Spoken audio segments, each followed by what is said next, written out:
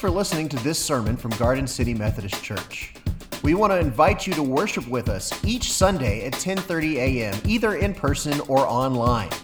You can come to our beautiful sanctuary at 62 Varnado Avenue, Garden City, Georgia, or you can worship with us online as we stream our services at gardencityumc.com.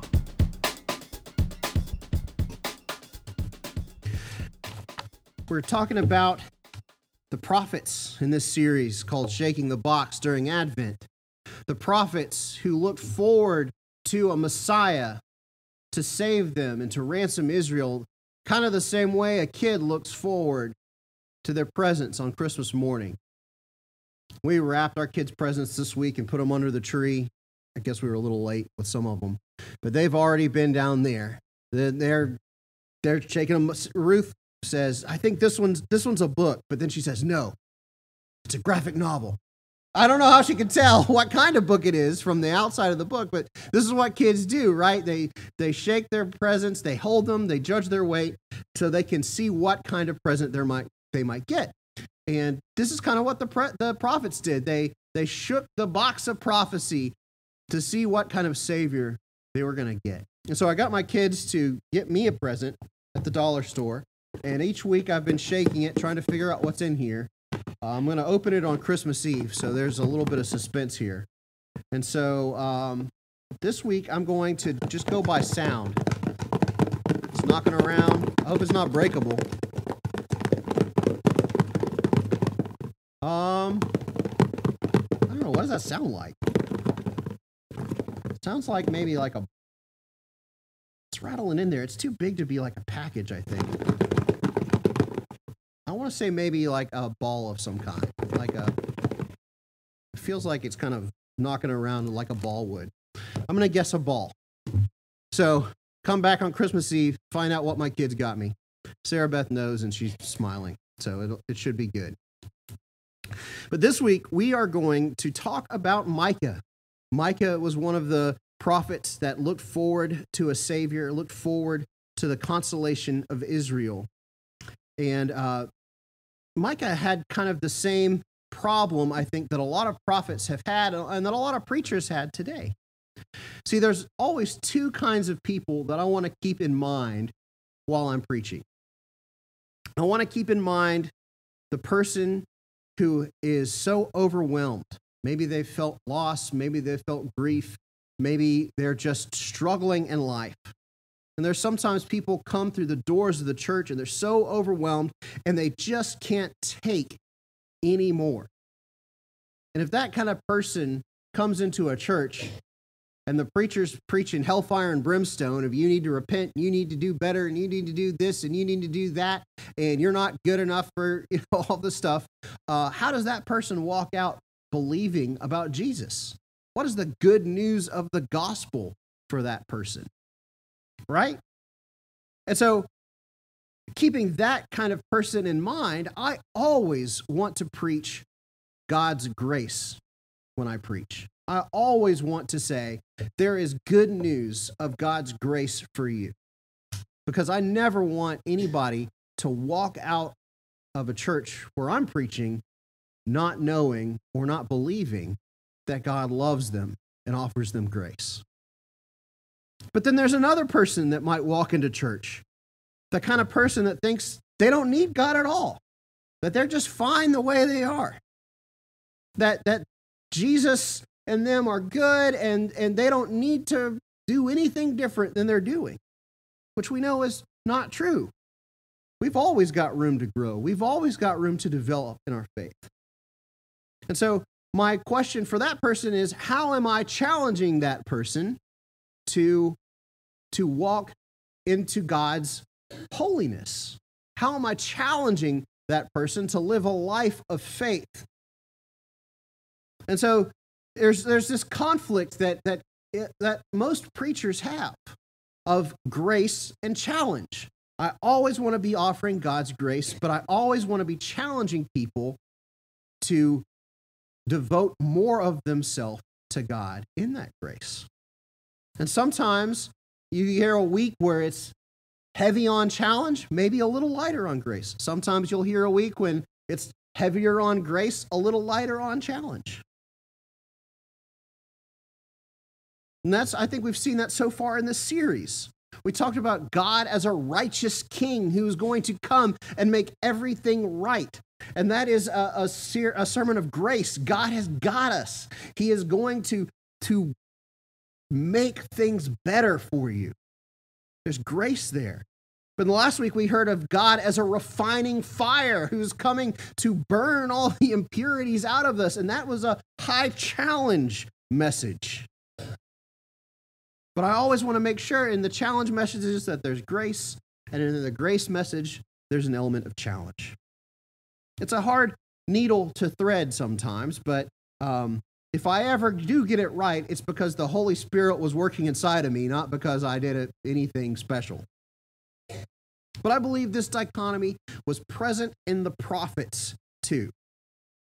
Right? They're here to present a challenge. Most prophets, for a lot of their books, are saying, woe be to Israel, woe be to us for disobeying God, for turning against the way God is, for bowing to idols. And God's going to judge us for that. But there's always an element of grace in there too. There's always an element of, if you turn back to God, God will forgive you, He will restore you, and He'll bring you back with His grace. The center of the message in the midst of all the challenge is that if you repent, God will give you grace. So Micah is coming into this scene who has some of the same struggles of all the other prophets we've dealt with in the series. God's people have been unfaithful. They have these little spurts of faithfulness every once in a while, but for a large part, they have not done what God wanted them to do. They have turned to idols. They've disobeyed. And he includes this message of challenge, but also of grace. And so he's looking to the future, to a time when God will send his promised Messiah, a Savior, to handle these problems once and for all. And he sees the promised gift of the Messiah, like the present under the tree. And this is what he says in Micah chapter 5, verses 2 through 5. But you, O Bethlehem of Ephrathah, who are one of the little clans of Judah, from you shall come forth for me one who is to rule in Israel, whose origin is of old, from ancient days. Therefore he shall give them up until the time when she who is in labor has brought forth. Then the rest of his kindred shall return to the people of Israel, and he shall stand and feed his flock in the strength of the Lord, in the majesty of the name of the Lord his God. They shall live secure, for now he shall be great to the ends of the earth, and he shall be the one of peace. If the Assyrians come into our land and tread upon our soil, we will give rise against them 7 shepherds and 8 installed as rulers. This is the word of God for the people of God. Thanks be to God.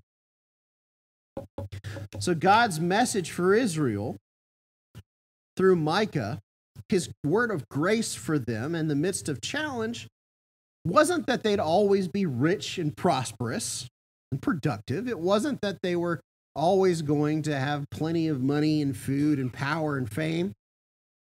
It was that they would finally have a leader in whom they would find hope. This leader would come from Bethlehem, the town of David, and it would be a shepherd who would guide them through all adversity. Bethlehem was a town of shepherds. David was a shepherd before he became a king. There were sheep all around that area. And the more I think about Christ as a good shepherd, the more this image paints a picture of what all the prophets were looking for when they prophesied about Jesus, when they anticipated a Messiah. See, the great thing about a shepherd is whatever his sheep need him to be, right? If the sheep are attacked from outside by a predator, then he's a warrior fighting on their behalf, slaying lions or wolves or whatever else it is that threaten the sheep, the shepherd becomes their protector. If they're attacked from the inside by their own stupidity and carelessness, then the shepherd is a vigilant disciplinarian, using his rod. Instead of fighting the wolves, he uses the rod to smack the sheep when they're fixing to walk off a cliff because he knows what's best for them. If they're hungry, he leads them to a pasture where they can eat. If they're thirsty, he leads them beside the still waters where they can drink. If they get lost, he goes out and he finds them. A good shepherd is whatever his sheep need him to be in that moment. And that's what Jesus is for us.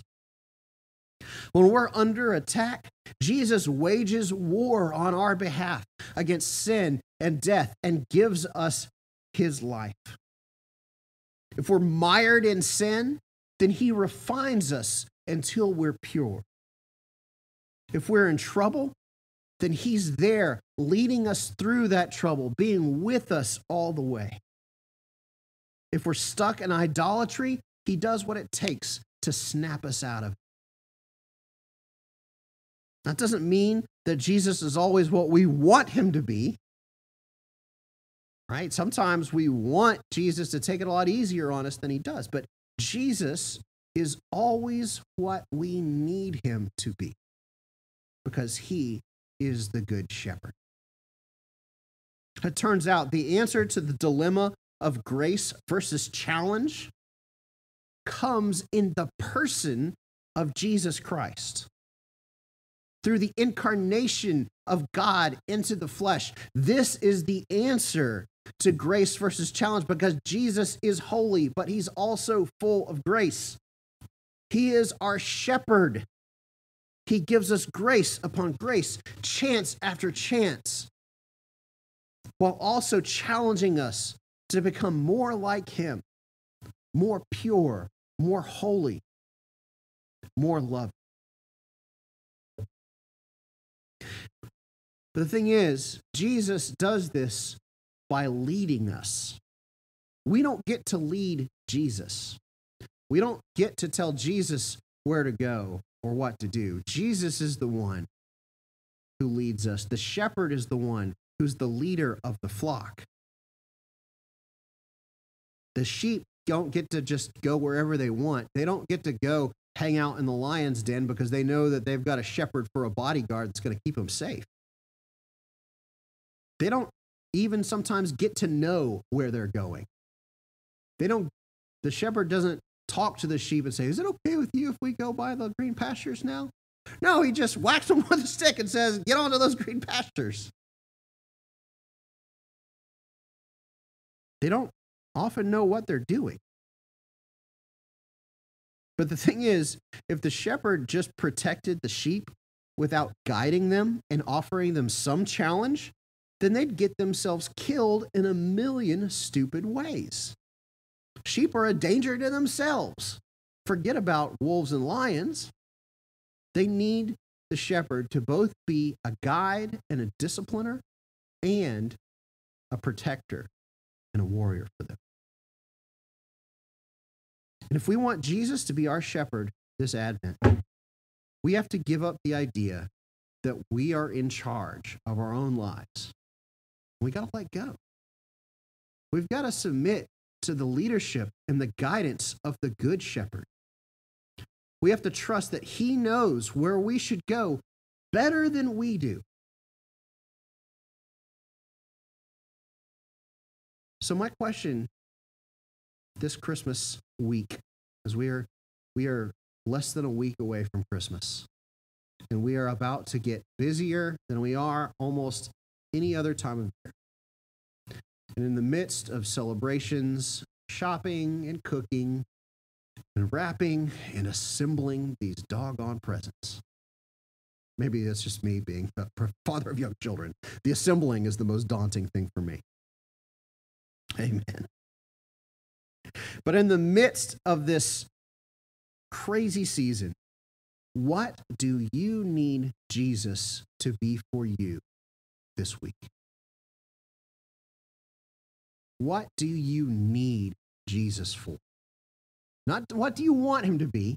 We all want him to be baby Jesus, snuggly, warm feelings Jesus. What do we need Jesus to be for us today? Do you need a Savior who will rescue you from a foe? Some people come in here today and they are on their last string. They are on their last nerve. And maybe you need Jesus Christ to be your comforter, to be your rescuer, to be your hope today. He is that. He is. Do you need a king this week who will challenge you to a life of purity? Are you struggling because you've got a sin in your life that you just don't know how to get rid of? Jesus can be your refining fire, and that's not a fun process, but it's a good one. And he can be that for you today. Do you need a guide who will show you the way? Are you lost and don't know what you should be doing, don't know where you should be going with your life? Jesus can be that for you today. Jesus famously said that he's the kind of shepherd that leaves the 99 and seeks after the one. Jesus is what you need him to be, and not what you want him to be. So today, as we pray, know that Jesus is always offering grace. Always. He never stops offering grace. That is one of the most defining things about God. God is love. Jesus is God. Grace is abundant and sufficient with him. But he also loves us too much to leave us where we are. And that grace also comes with a challenge. Become like him. Dedicate yourself to a life of obedience, of following Christ. Because the thing is, this Advent, when we remember the time in which the prophets looked forward to a coming Messiah, reminds us that we are also in our own Advent. Because Jesus is coming again.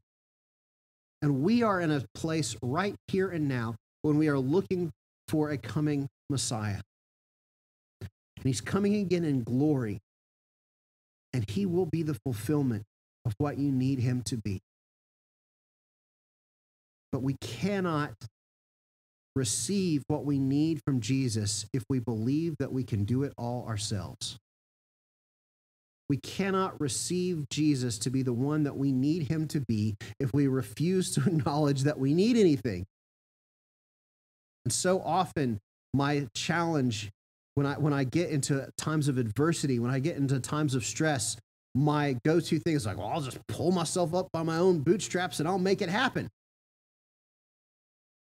And I don't acknowledge that I need something from outside of me, and I need a shepherd. I need a shepherd to protect me. I need a shepherd to correct me. I can't do it on my own. So no matter where you are today, whether you feel like you're struggling on your last nerve, or if you feel like you're the one who is doing it on their own, come and submit to the good shepherd who will care for you, who will lead, and who will provide for you. Let's go and pray. Jesus, you are a good shepherd. So often we forget that. We think that we can be out in front leading when we need to be following. Or we think that we've got ourselves all together and we don't need your correction. Or we think that we're too far gone and we're outside the bounds of your grace. But none of that is true. We are but sheep wandering around. Where Micah looked forward to your coming, to the shepherd who would guide his people. God, we need it just as bad. We need you just as bad. So, Father, help us to submit to you as our good shepherd today. Help us to look forward to you providing what we need. Thank you, God. God, you could have created us and just left us to our own devices, but instead, you came in the form of a human being to be our good shepherd. Let us respond in faithful obedience, receiving your grace. In your name I pray. Amen.